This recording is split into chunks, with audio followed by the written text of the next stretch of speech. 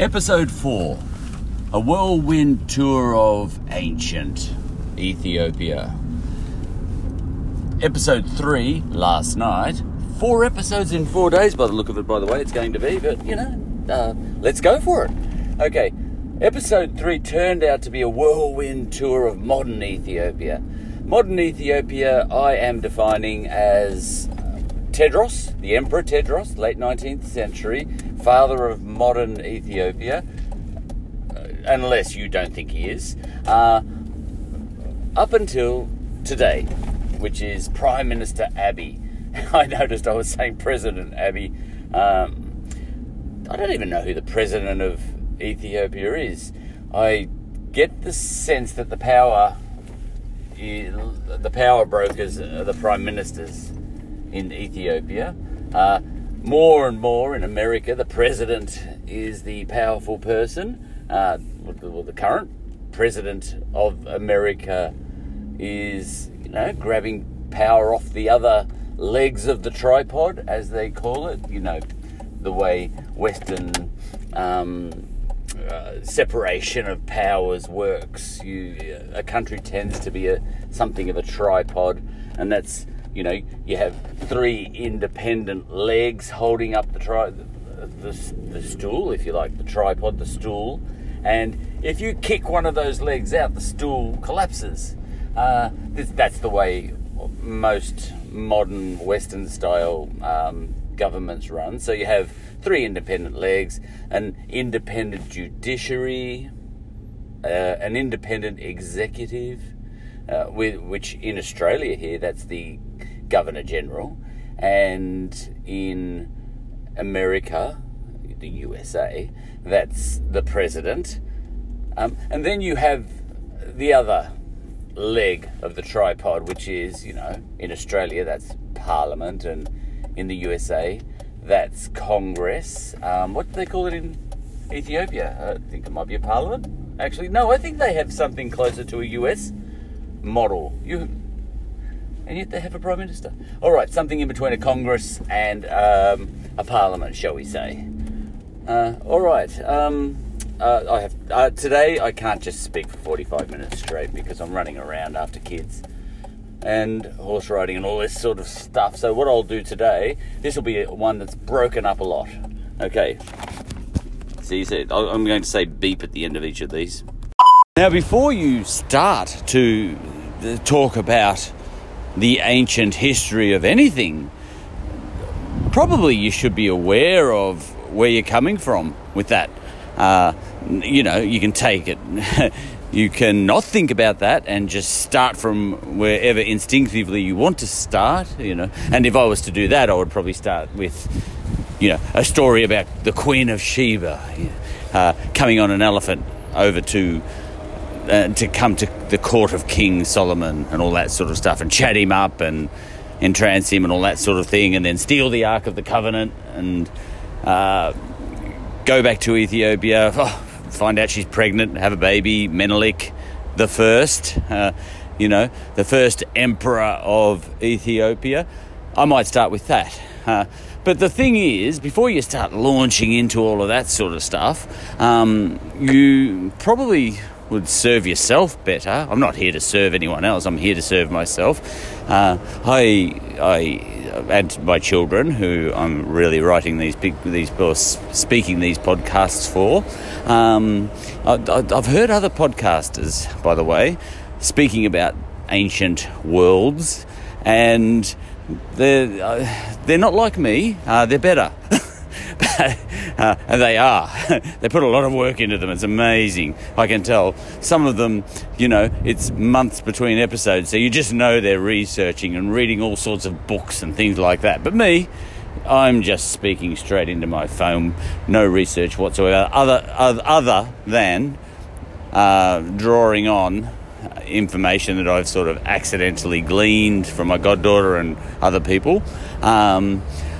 But when it comes to Ethiopia, that is, when it comes to Rome or anywhere else, I've got my information from other places, usually other podcasters. So if and when I do a podcast on Rome or somewhere else one day, I'll probably be reworking stuff that those podcasters have said, but in my own inimitable way, no doubt. So you need to know where you're coming from. Now, you've got a few choices. You can do it in a linear way, history in a linear way. A lot of people like doing it that way. Mike Duncan, a bit of a hero of mine, he did that with Rome. He gave us a history of Rome in a linear way. He started at the start and worked his way forward as a narrative. Oh, that's brilliant, that way of doing things. But for me, I don't have the time and I don't have the ability. So I can't do it that way. You'd have to do the research and get everything in order. Make sure you don't mix up the dates, Now, another linear way to go about it is to start at the end and work your way backwards. So for that one, if I was going to start at the start and work my way forward, I'd probably start in the Stone Age. I'd probably start with Lucy, that skeleton they found in Ethiopia.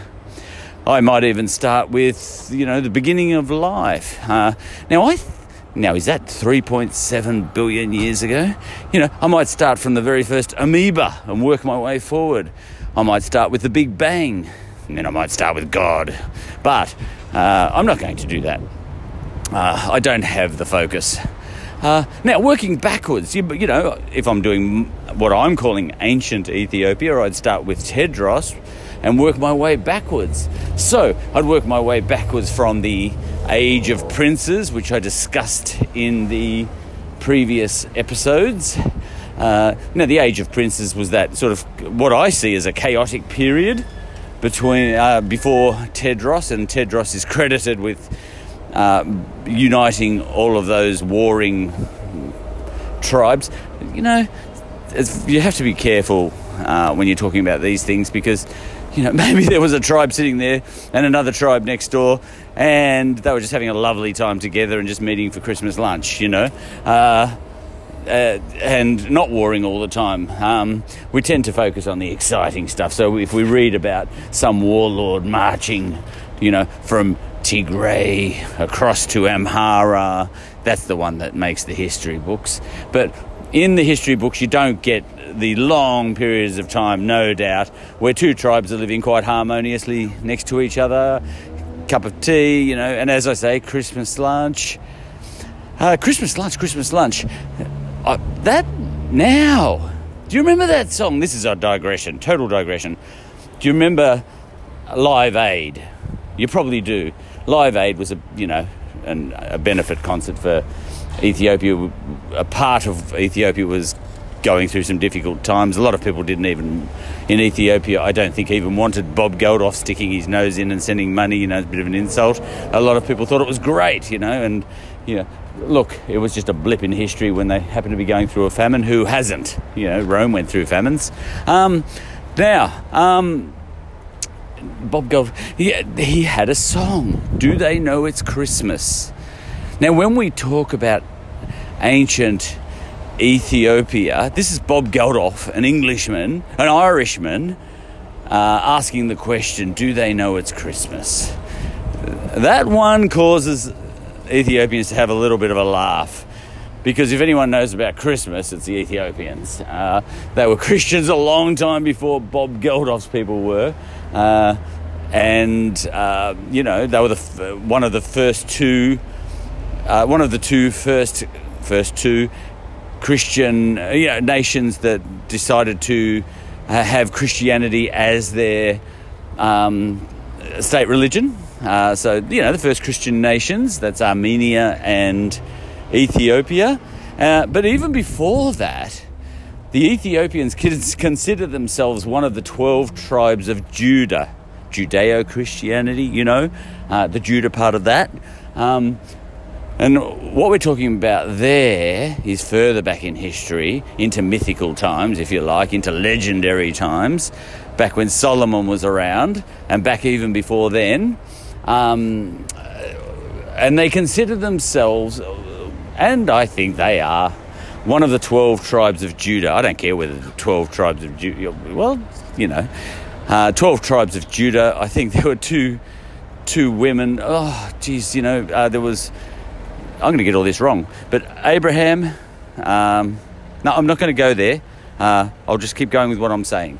Now, so to a certain extent, Ethiopians were keyed into the culture that Christianity grew out of before Jesus was. So they've been Christians since before Christians were Christians, in my opinion, one way or another. Because, Jesus was a reformer. The legendary Jesus, if you don't think he actually existed in the way that the Bible would have you believe he existed, doesn't matter. The point is, the idea of Jesus derives from Judaism, and Ethiopians were culturally hooked into Judaism well before then. So they go way back. And then you get Bob Geldof these days singing, "Do They Know It's Christmas?" A bit patronising, and all that sort of stuff. Ethiopia's huge. Bob Geldof and I both come from the same stock, and fact of the matter is, we were probably grunting and scratching on stones when the Ethiopians were writing. I think I mentioned that another time. All right, now, where were we? I've forgotten. No, I have, so I'll stop now.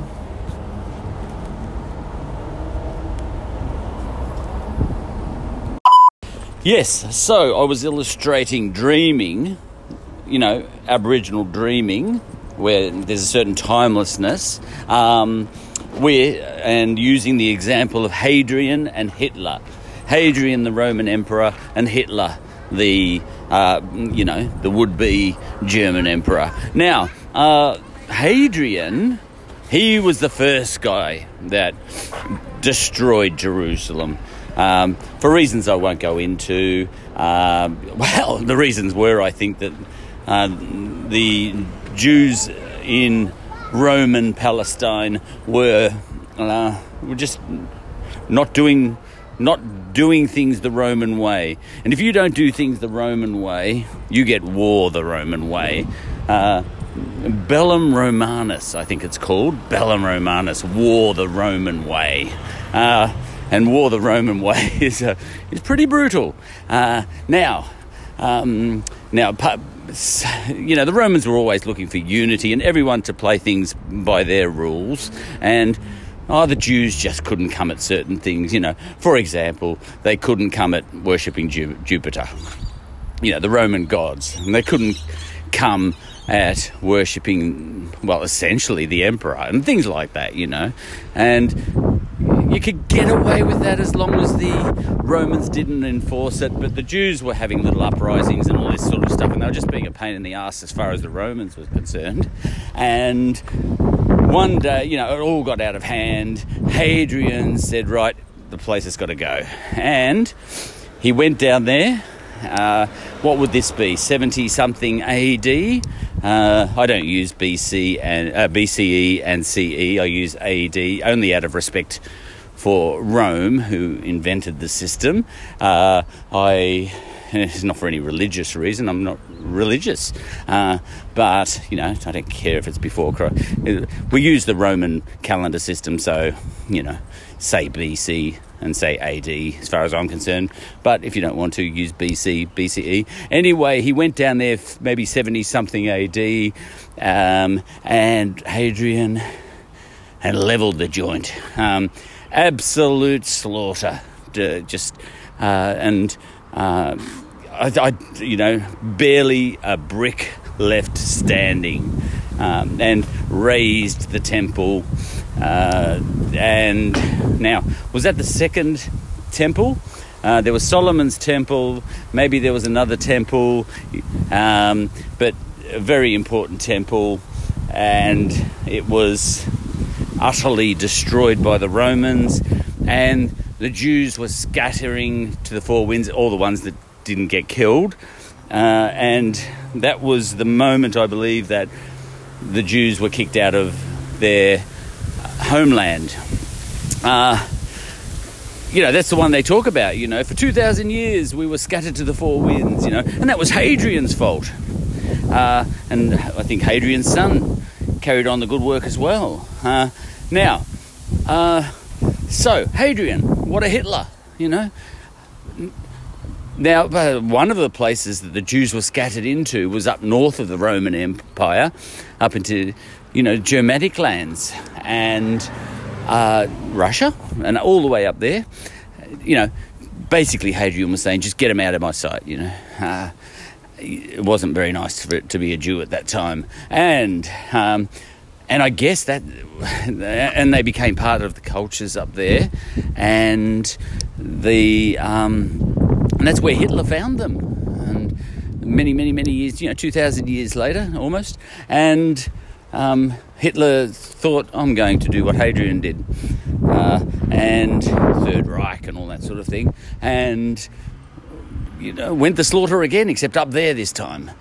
Meanwhile, the Romans, planted encouraged a different population in Palestine, and now they've been there for 2,000 years, and that's home for them, like, put it this way, the Huns, my goddaughter, the Hungarians, which come down from the Huns and others, they've only been there for 1,000 years, and my God, have you seen the Huns digging in, the Hungarians digging in lately, when Europe is telling them that they should share their land with others, refugees and all this sort of thing.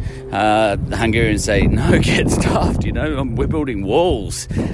So now they feel that they super belong in Hungary, the Hungarians, and they've only been there for 1,000 years. Now, the Palestinians have been there for, what you might call the Palestinians, have been there for 2,000 years, for Hadrian's fault. But point is, they've been there for 2,000 years, and they feel that's home. But the Jews have got long memories, and they say, well, we want it back too, so two people belong there. Always a problem. Now, but the Aboriginal dreaming would go like this, that Hadrian had happened just yesterday. Hadrian is happening now to them.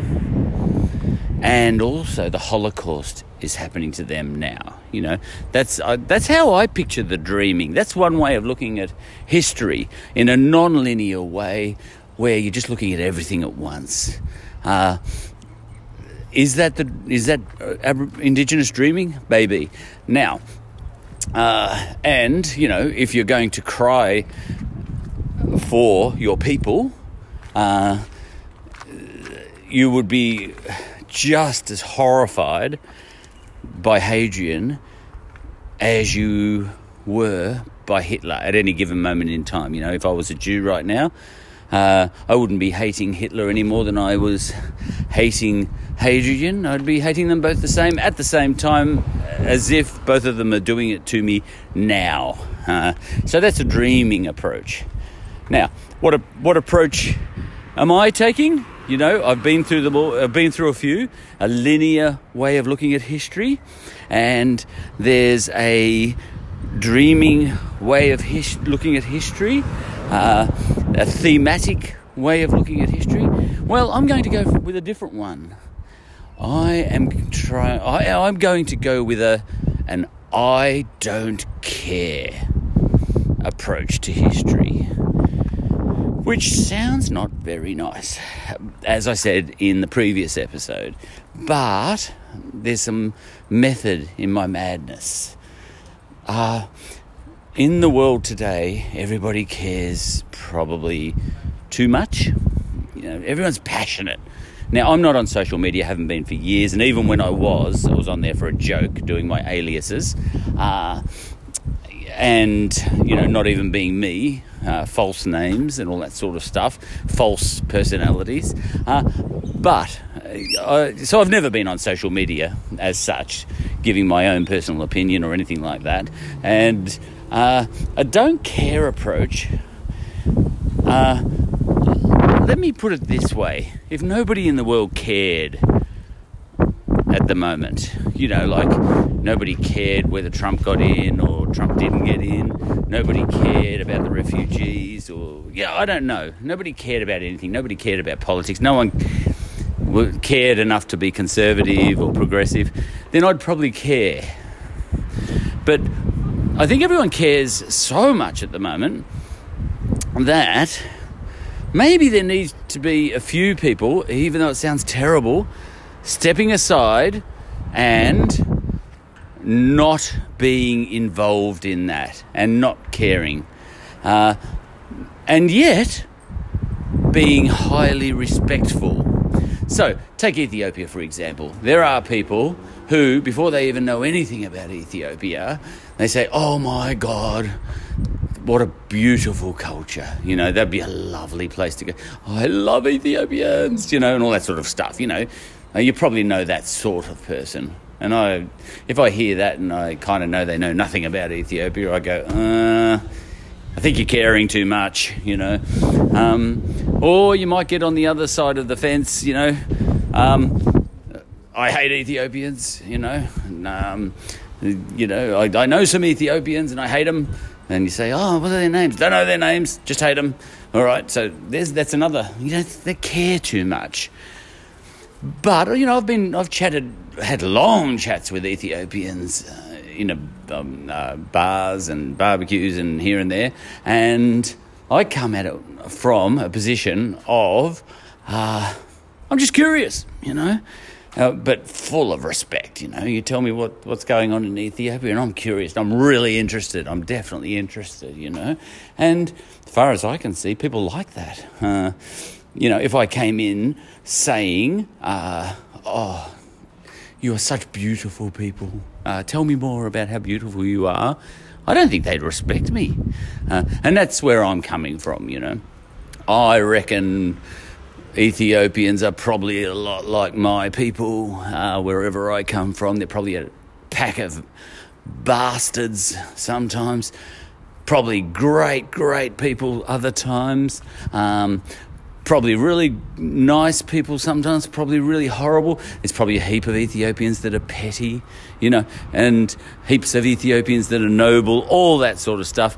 But the point is, you know, I just want to take it on face value. So that's where I'm coming from in my don't care approach. And I'm trying to take that don't care approach, and I reiterate that I'm only doing this because the public discourse these days is white hot. You know, there's too much heat in it.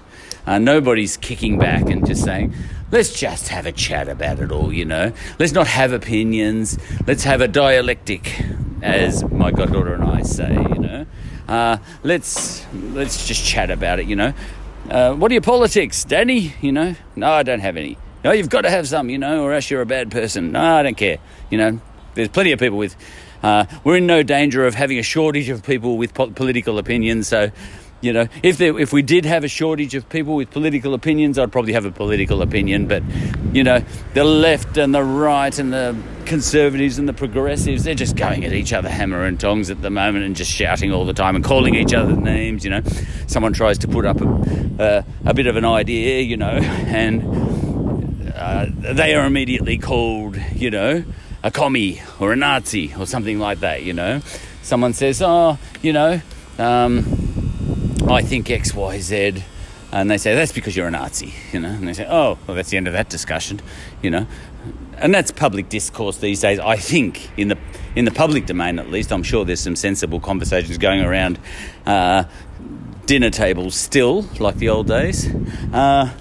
The old days probably weren't so good either, but you get where I'm coming from. Right, so that's that. So that's where I'm coming from, and that didn't end up a whirlwind tour of ancient Ethiopia, did it? So I will rename this episode as a segue, and then I'll make the next episode a whirlwind tour of ancient Ethiopia. So I got off track. Now where's my button? Sorry, my phone's locked. Here we go. Aha, I remember what I was saying. Yes, before you start talking about the history of a place like Ethiopia or anywhere else, you have to think where you're coming from.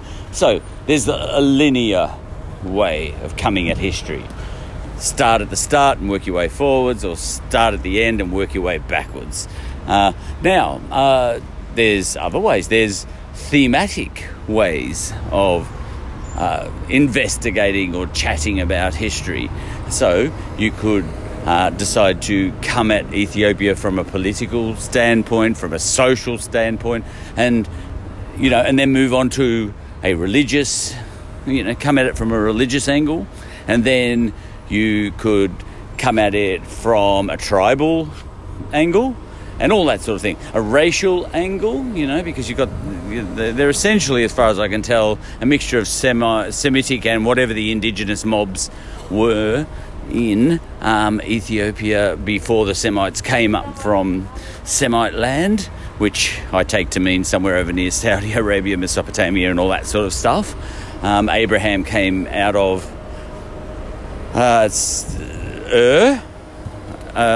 legend has it, and across into Canaan. Now, all this is actually going to end up relevant because, the Ethiopians feel they're tied into this, and DNA would bear this out. We don't know in what way they were linked in, but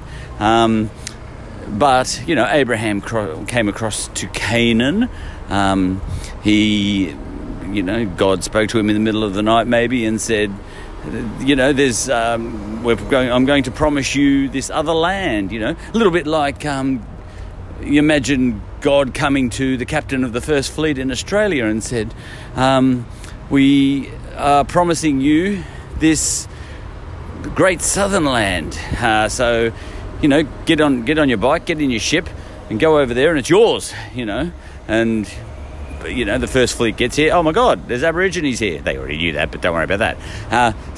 And then the First Fleet lands and starts locking up Aborigines for trespassing.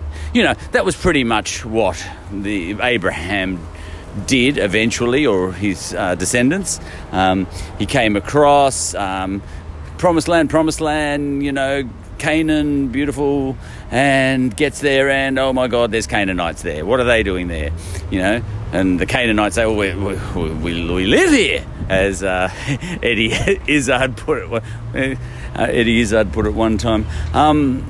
We live here, and Abraham says, well, get out, it's ours. Legally, it's legally ours, God said.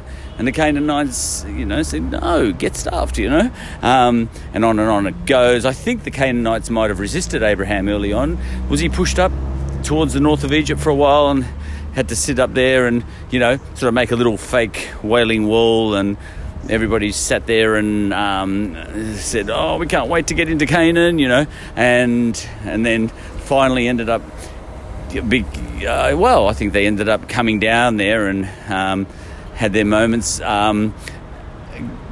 sort of started warring. Now, there's a wonderful passage in the Bible, Deuteronomy. And Deuteronomy outlines what I'm talking about, where the Israelites, and we're all like this, we British, we're a bit like this. We come to another land, someone's in it, we want to have it, so we sort of say, well, all right, here's the rules. We slaughter everybody. Now, the British didn't quite do that in Australia. I think that was more a Spanish thing over in South America, but, in spirit, one way or another, we kind of wanted to do a little bit of get rid of this culture and get them to be us instead. So the Israelites did all that sort of thing. Now, so the Semites did all this sort of thing, and I imagine the Semites did end up in Ethiopia. Now, the Semites were the master race of their time. They were technologically more advanced. It's good to be technologically more advanced, if you can catch another mob at a point in time where you're technologically advanced and culturally advanced, whatever you might want to call that, in a military way, and you can catch another mob napping. I think the Europeans did that with the African continent. They caught them napping. The Europeans got a jump on the African continent and technologically, the Industrial Revolution and all that sort of thing, and had a scramble and said, scramble, we're in front, quick, and grabbed all of Africa, colonised it, except for Ethiopia, and to a certain extent, that's what humans do sometimes, if you're in front, take advantage of it. So look, all of this is about, anyway, one way or another, the Semites ended up in what we now call Ethiopia. Now, did they come via Canaan? Did they come straight down and hop in there and just say they came from Solomon? I don't know. Maybe Ethiopians could enlighten me. But one way or another, Semites ended up marrying into the indigenous mobs in Ethiopia, it would appear, because, the Semites are lighter coloured. The Africans further south of Ethiopia are pretty black, and the Ethiopians are kind of in between, light brown. So you can sort of do some maths on this stuff sometimes. It's either a coincidence that you got black, brown, white, or black, brown, olive, and then go a bit further up and you've got white, up in Europe. But I'm happy to do some maths and say, all right, there's some intermarrying going on here, plus a few other factors and vitamin D deficiencies and whatever else is going on. Right, now the Semites ended up in Ethiopia. Which wasn't called Ethiopia then. So, now, if I was to go that approach, I'd be doing something linear. I'm not a linear sort of guy, you probably noticed. I'm already not doing this in a linear way, am I? And there's thematic ways, you could do it from a religious aspect, for example. All right, a very interesting one, an angle to come at history, from which to come at history, is something that the indigenous people of Australia seem to do. And, I've never quite been able to get myself into that frame of mind. I have this way of sitting and getting my brain or my mind into a certain mind frame before I start talking about things.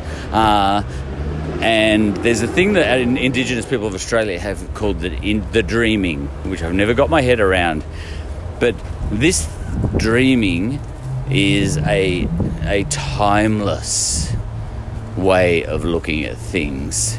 Now, I won't be doing anything from that. Maybe one time if I do try and do a history of Indigenous Australia, I might have to get good at that, but I'm not good at that.